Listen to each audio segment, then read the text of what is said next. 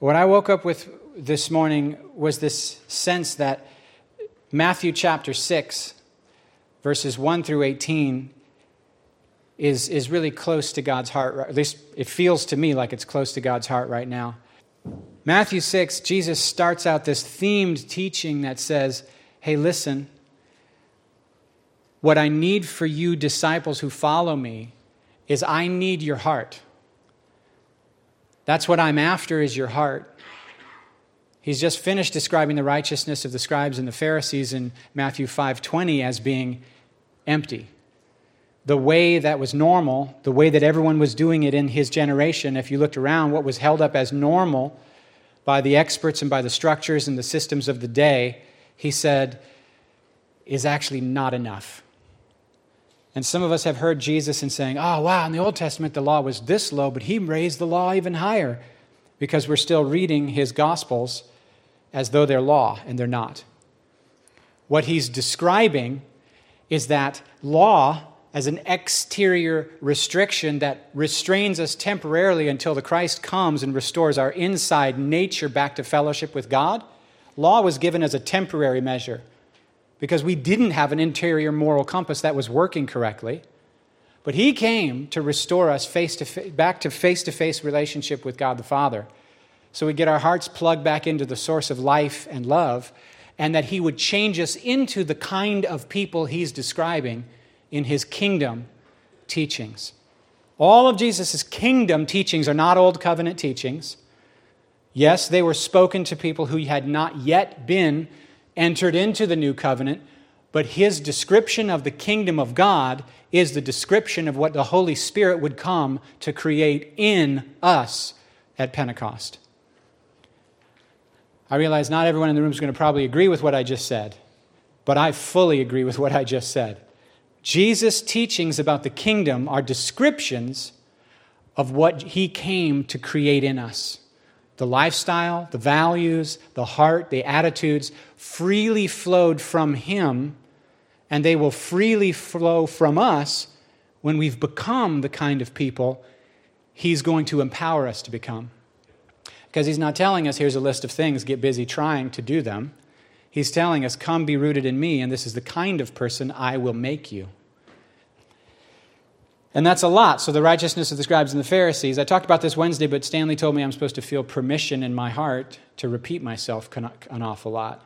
It's kind of hard for me to do. I've noticed that. I don't like to say the same thing more than once. But that's silly, isn't it? Because you can't apply what you don't remember, and you can't remember what's not repeated. And it's not about entertainment, is it? It's like if you come to church to be entertained by Jacob singing and my preaching, well, first of all, that would put a lot of pressure on us, wouldn't it? And we wouldn't like that. But secondly, that's not the point, is it? It'd be weird, wouldn't it, if you gave your coach a grade after his halftime pep talk in the locker room? Wouldn't it be weird if you were more worried about how the coach did in the locker room with his pep talk than how you did on the field and the score of the game? That'd be real weird, but that's what we do oftentimes as Christians. We actually set up our little church services to be about creating systems that make us feel good that we attended a service that was full of the Holy Ghost. And that doesn't even matter. It doesn't matter if we like how church went. It matters whether we're walking with God every single day. How are we doing? What fruit are we bearing? Do we know him? Matthew 6, I'm going to read something to you. Beware of practicing your piety in front of others in order to be seen by them. Does that mean we're not allowed to pray in front of people? But he said, beware of practicing your piety in front of others, didn't he? Oh, there's a second half of that verse. In order to be seen by them. Beware of practicing your piety in front of other people in order to be seen a certain way. Beware of the lure, the deadly lure that kills, that cuts the root of your spirituality, that says, I need people's approval.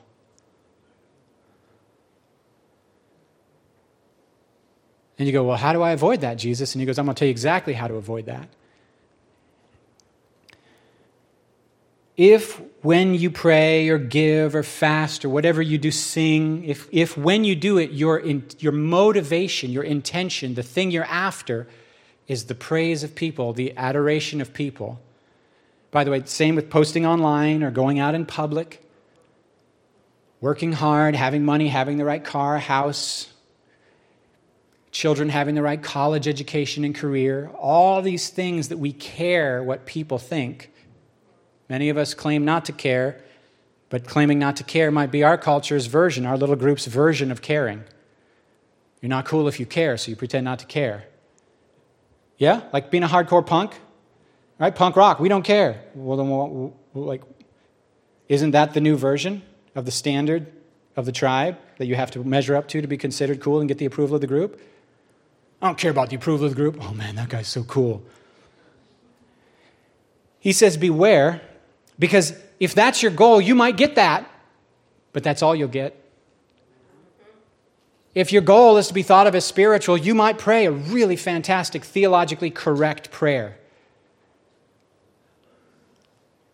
And they might say, wow, let's invite him back. Let's have him do a whole weekend conference. That was amazing. But if that was your goal and that was your reward, that's all you're going to get. Because God goes where he's wanted. And your heart gets what it truly seeks. My heart gets what it's truly seeking. You know, a lot of the time we think what we're praying is, God, your will be done, but what we're really praying is, God, may my will be done in your name. And so as long as our life goes the way we want, we trust God and we praise God. And when we don't get what we want and it's hard, we accuse God of doing something wrong to us. It's amazing the fruit we bear when we die to selfishness. We'll be able to stand up to any force if the testimony of Jesus is on our lips and in our heart, and we love not our own lives unto death. If I'm still seeking my safety, comfort, assurance, all those good things for me, we cut the root of faith's ability to really furnish us with power. Or as I've said so many times, I can't even love you if I need your approval. Because I'm now bound. I'm now going to redefine what love is by what you like. There's a whole generation right now redefining what love is by what makes people, quote, feel loved. Instead of what love really is, which is that seeking that which is best for the person. Are you with me? Okay. He says, when you do your acts of piety, don't do them in order to be seen, because then you'll have no reward from your Father in heaven. And you go, well, wait a minute here. Is Jesus telling me I should be seeking a reward from my Father in heaven? You're darn right he is. He wants you happy. And if you don't think so, you're wrong. And you go, what in the world? Happy is just weak. That's just pleasure. We're called to joy. Bro, the word blessed in your Bible, makarios, it just means happy.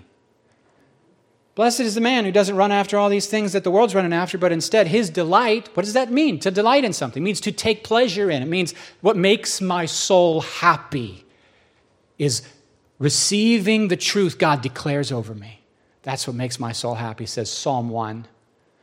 Happy is the man whose daily meditation, day and night, what he is thinking about is what God said, what God said, what God said, what God said. Treasuring, what does that mean? Taking delight in what God's saying. And then what's he do? What is the person who does that doing?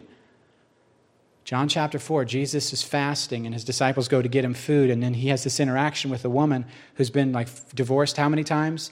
And the man she's with now is not her husband. And when they come back, Jesus has given this woman an encounter with the Father. And they go, what are you doing? First of all, talking to this Samaritan. Secondly, this Samaritan woman. And how are you not passed out on the ground from exhaustion and hunger? And he says, I have food to eat you don't even know about. I have food to eat. What does that mean? I have nourishment. There's nourishment coming to me from what? I'm doing what the Spirit is doing in this moment. Not only am I I'm not just the Psalm 1 person who meditates on what God had said. I'm meditating, I'm feasting on what God is saying and doing. And when I do His will, when I partner with that Spirit that comes from the Father, energies from the invisible realm that fills everything partner with me, and I'm not acting alone. Another hand is moving in and through me. There's energy from God's kingdom realm that's here. Remember, where is heaven? Our God, Father who dwells in heaven. Hallowed be thy name. Where is heaven? It's the spirit realm where God dwells. He's present. He fills all things. He's present. He's near. And from that realm, as I seek Him, as I know Him, as I take delight in Him and in what He's saying, I then sensitize not just to what He said. It's what He said that sensitizes me to what He's saying.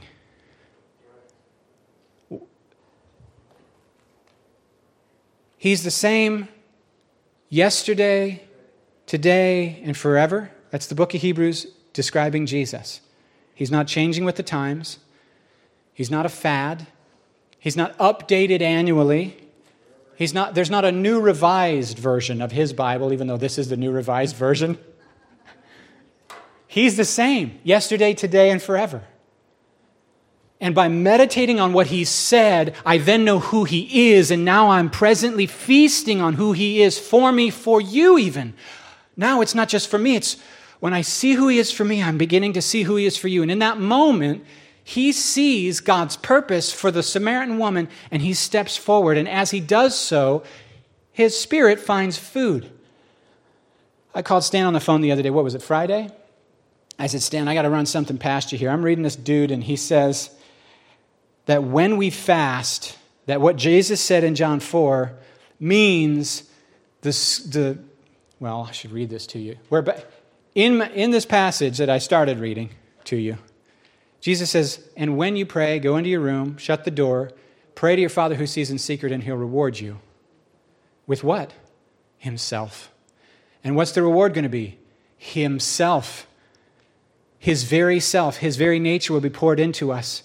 We'll know Him. We'll know Him, guys. The greatest treasure He can give is nothing He made. It's His very heart. It's His very self.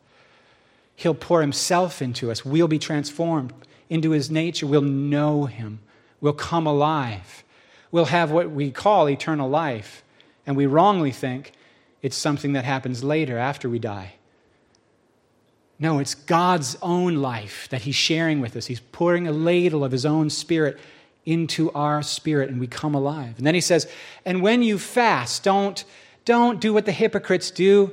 They want to be seen as, oh, look how I'm sacrificing for God. I haven't eaten since Tuesday. I'm miserable. I have a splitting headache, and I didn't do my makeup, and my eyes are all baggy and dark shadows under them. I didn't even shave my head, or if I had hair, I didn't do my hair. I might unbutton a couple of buttons, pull half the shirt untucked, and just kind of, I'm fasting for Jesus. It's really hard being so godly. And He's like, are you? And we're laughing, but He's like, they literally did that. They would show off how they were making themselves miserable. They wanted you to see that they were sacrificing. It's not like we would ever do that, post online about how we're suffering and all the hard things we are brave in the middle of. We would never do that. But they did it. That was a little joke. We would never boast in our good deeds. We wouldn't do such a thing. But they did. That's a joke. We sometimes are tempted to, aren't we? Yes. Even holding the right opinion nowadays is a version of this. I hold the right opinion, so I'm righteous. I disagree with what that person did. We should have no grace for him because he's a sinner. See, I'm righteous. That's our version of looking righteous to our peers, advertising that we stand for the good things. I don't care who knows it. I believe in the family. He says, instead, when we fast, we shouldn't look miserable. We should be fasting in secret, so to speak. Now, what does he mean? You should never let anyone know you're fasting? Would it be wrong for me to say, hey, church, let's fast on Wednesday? Would it be wrong for me to give you a mic and ask you to pray in public? No, we've already said he's not giving us a new old covenant. He's not giving us a list of rules to follow. He's describing the heart that truly walks in power. Right? So that when you sin against me, I don't have to pretend to be nice. I can actually get to the place where I'm not offended and hurt, where you haven't damaged me greatly. Are you hearing what I'm saying? We can get to the place that if my stuff burns down, if my guitar falls off my strap and breaks, like the one guy at Vacation Bible School, oh man, it was like a handcrafted guitar. He's long in heaven, the dude I'm thinking of. He had this handcrafted guitar, like thousands, I don't know how many, $6,000 guitar, crazy guitar. And he's playing it, and the strap wasn't on correctly, and the whole thing just fell right off onto the ground on this wooden stage and shattered. And he took one look, and then he said, "It's all going to burn."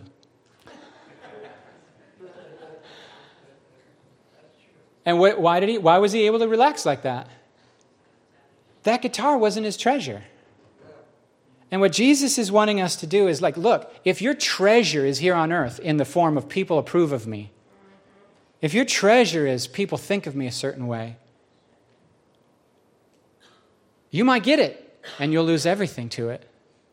You won't find life in it. God's not in it. God's not in it. But if your goal is God, then when you pray, you go in secret. You shut the door. You pray to your Father in secret. And I would say out loud, but you don't have to. That just helps me to know I've actually prayed and to know what I've prayed. For real. It helps me know that I've actually prayed. Because sometimes my faith is so small, I need to know that I'm actually praying and I'm not just sitting here thinking. But you do you. And then, so when you fast, he says, don't make yourself look miserable. Don't be fasting for others to think of you a certain way.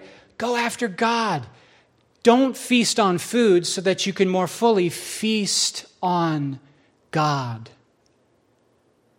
It's not fasting unless it's prayer and fasting. It's not fasting unless there's a word, unless there's a truth, unless there's a reality in this gospel you're feasting on. Just doing without to cause yourself suffering, or doing without to lose weight. Those are medical fasts. Those are not spiritual fasts. Spiritual fast is I'm going after you, God.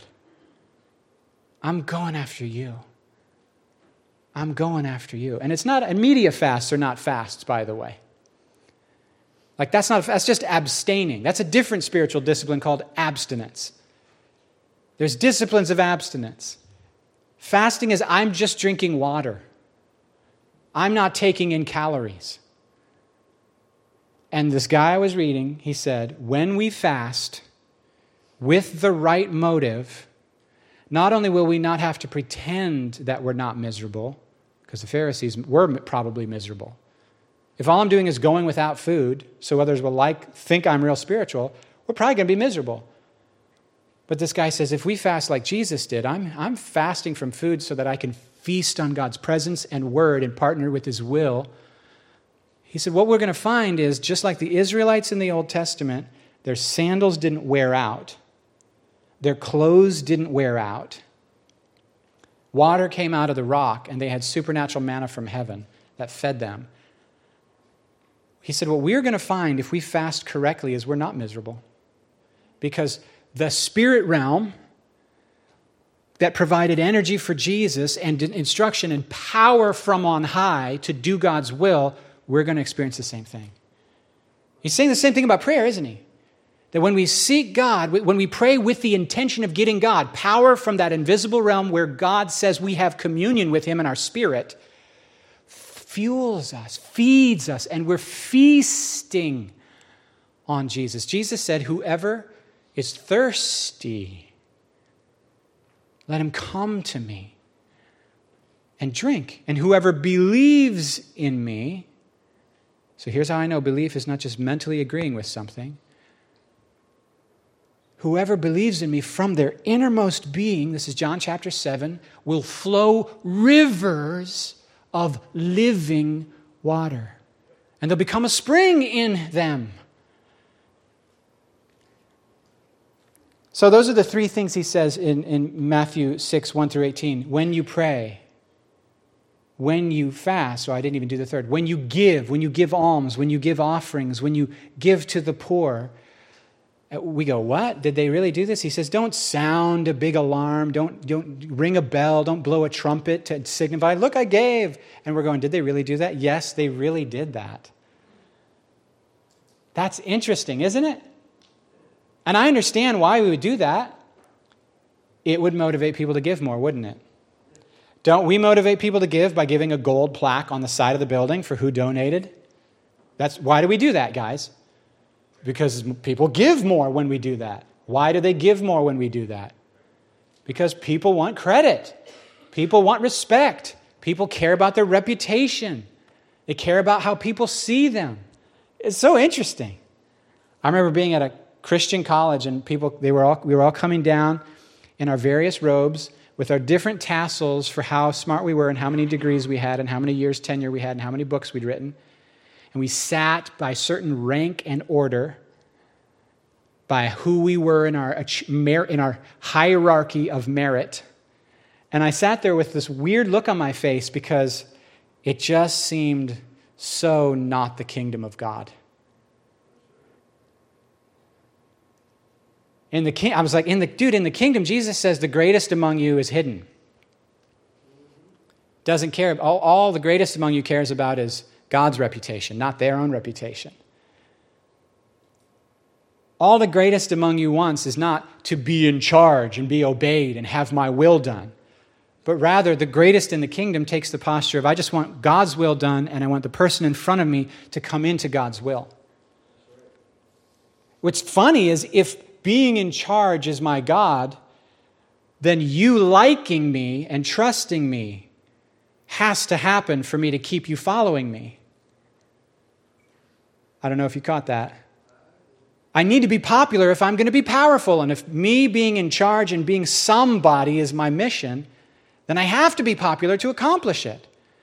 It's so, the crowds swarm around Jesus. And do you know what he does when the crowds swarm around him? He intentionally preaches a weird, offensive sermon. You have to eat my flesh and drink my blood or you have no life in you. And they go, I'm out. I'm not going that far. And then the disciples are like standing there going, I really want to go, but where would we go? Hey, you guys going to leave me too? And Peter says what? Lord, you alone have the words of life. You're the only one I've ever met that when you talk, my soul comes online, my spirit wakes up, and my body even says, yes, indeed, let's go. And we walk. You're the only one. I don't know where else we'd go, but this is a weird saying, dude. I don't know how to receive it. And he doesn't over-explain. Jesus doesn't over-explain. So here's what's big on my heart. Your secret life with God determines whether you have any real faith in God at all, period.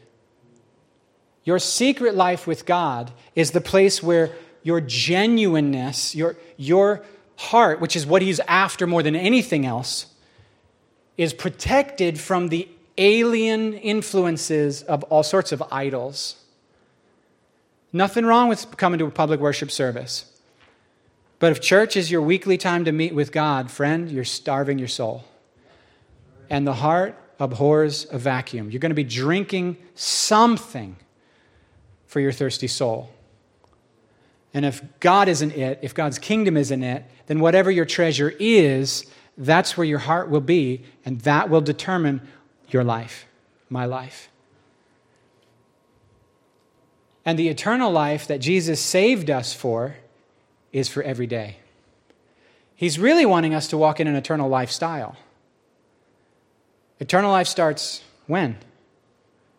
It's right here, right now. You know, remember the ancient Egyptians built these, what did they build?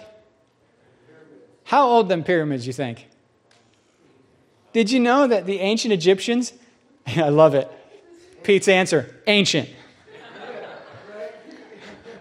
Could you give any more detail? Carrie told me that the ancient Egyptians, they had archaeologists. Because at the time of what we know as the pharaohs, they had run down ancient structures that they were like, wow, because it's the oldest civilization that we know about. I forget how many thousands of years old. And what is the point of the pyramids? Do you guys remember? What is it, Tom? Who is inside of it? The pharaohs. Why were they in there?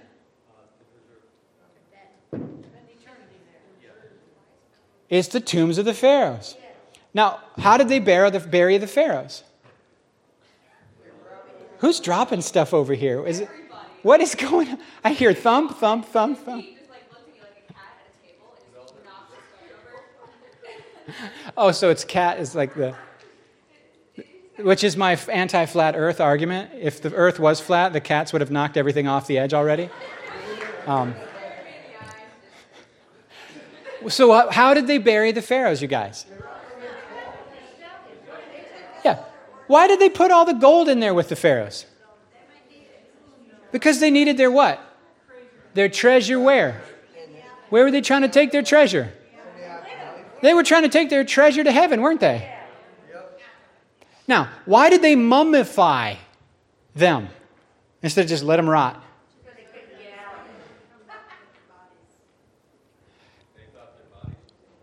Somehow, I don't know how they got the idea that their bodies were a temple, and I don't know how they got the idea that they were trying to store up treasure in heaven. It's like, you ever got something kind of right but not right? They got some things kind of right, and one of the things they got way right is they knew that your life after this life was very, very, very long, and that your life in this life was very, very, very short. How'd they know that, dude? They actually got that right. Did you know we're allowed to say when people who are not Christians get things right, and that's not some sort of threat to our faith? Did you know that? One time God told me to read a book by this lady, and she was clearly not a Christian. And I don't need to explain to you why, but she was clearly not. And I was like, Lord, I'm uncomfortable with this. And he said, plunder the Egyptians. And I said, I don't know what that means, but I'm just letting you know I'm uncomfortable with this. That's all. He doesn't seem to feel the need to repeat himself with me. And I sat with that for a while. Plunder the Egyptians. Do you know what he's referencing? When the Israelites were rescued out of slavery in Egypt, they were so ready for them to go after all those plagues. They were like, get out of here. So Moses says to the people, just go to your neighbors and say, hey, can we have some gold, please? And they were like, whatever, sure, just leave. And they gave them earrings and all sorts of, they loaded the Israelites down with gold. And so they plundered the Egyptians, it says. They didn't actually steal from them. They just said, hey, can I please have some? But they were so ready to be rid of them. Whatever you want, just go. Here's my point. God wants us to have treasure in heaven, and Jesus knows for a fact that our life after this life is way longer than our life in this life. But what he understands is that who we become, who we're becoming in this life, impacts what we experience for eternity. What a wild concept. And so he says, I want you to put your treasure in heaven, and here's 3 really simple ways. Seek God every day with no one to see you. So he becomes your treasure. If your motive is God, if he's what you treasure, you'll get him. And you'll take on a life that cannot die, and you'll become a new person. Here's another thing I need you to do. When you fast, I need you to seek me in the fasting. I need you to go. I want your heart. Kingdom of God is a place where righteousness, peace, and joy. You hearing it? Kingdom's not a bunch of talk, it's power.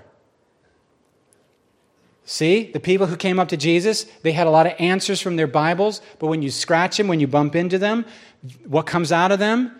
Hatred, insecurity, pride. They're willing to pay people to betray Jesus. He's laying his life down for his enemies. What's inside of him? Love. What's inside of them? How does he describe them? Matthew chapter 23. The people who memorized their Bibles. The people who had the first 5 books of the Bible, the Pentateuch, memorized. And he describes them as whitewashed tombs. That's scary, dude. That means you could come to church every single week, come to prayer meeting, be in leadership in the church, and miss the kingdom, and be just as hardened and fearful and empty on the inside as the person who never prayed a prayer or went to any services. And Jesus is like, we don't want that. We want heart relationship. We want you filled with the Father's love. We want you to be constantly encountering the presence of the Father, treasuring what He's saying, partnering with Him in life so that every day you're walking in an eternal lifestyle. Are you feeling what's on my heart today? I like to say little simple things like, we'll never look like Jesus until we learn to see like Jesus. Because Jesus isn't trying to love people. He loves people. He never calls us to act like Him. He calls us to see like Him so that we can become as He is. And you go, yeah, but I'm not there yet. Awesome, I'm so glad you know that. Neither am I, but I'm not where I was. And who's going to get me there? Me? No. Fashion me. I show up in secret every day and I out loud read my Bible and I pray my prayers out loud. And I still sometimes journal, but I don't journal like I used to journal. I don't journal my feelings.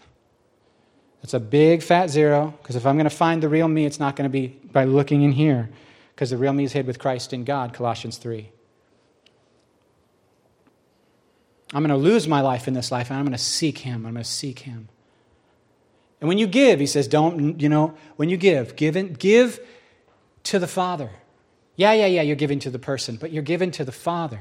It's really freeing, isn't it? Because if you give to the church, then there's going to be strings attached. And if the church doesn't do what you want with the money, you'll be mad. But if you give to the Father, the point of your transaction is already occurring. You're investing more in Him, in His heart, and helping people is treasuring heaven. Any act where we're intentionally loving God and loving people for Jesus' sake is increasing your treasure in the realm of the heavens. Because I think we've too isolated money with treasure in heaven, and it's actually way more than just the money. It's time, it's heart, it's being inconvenienced and choosing to look at the person in front of you and say, you're worth my time. For Jesus' sake, you're worth my time.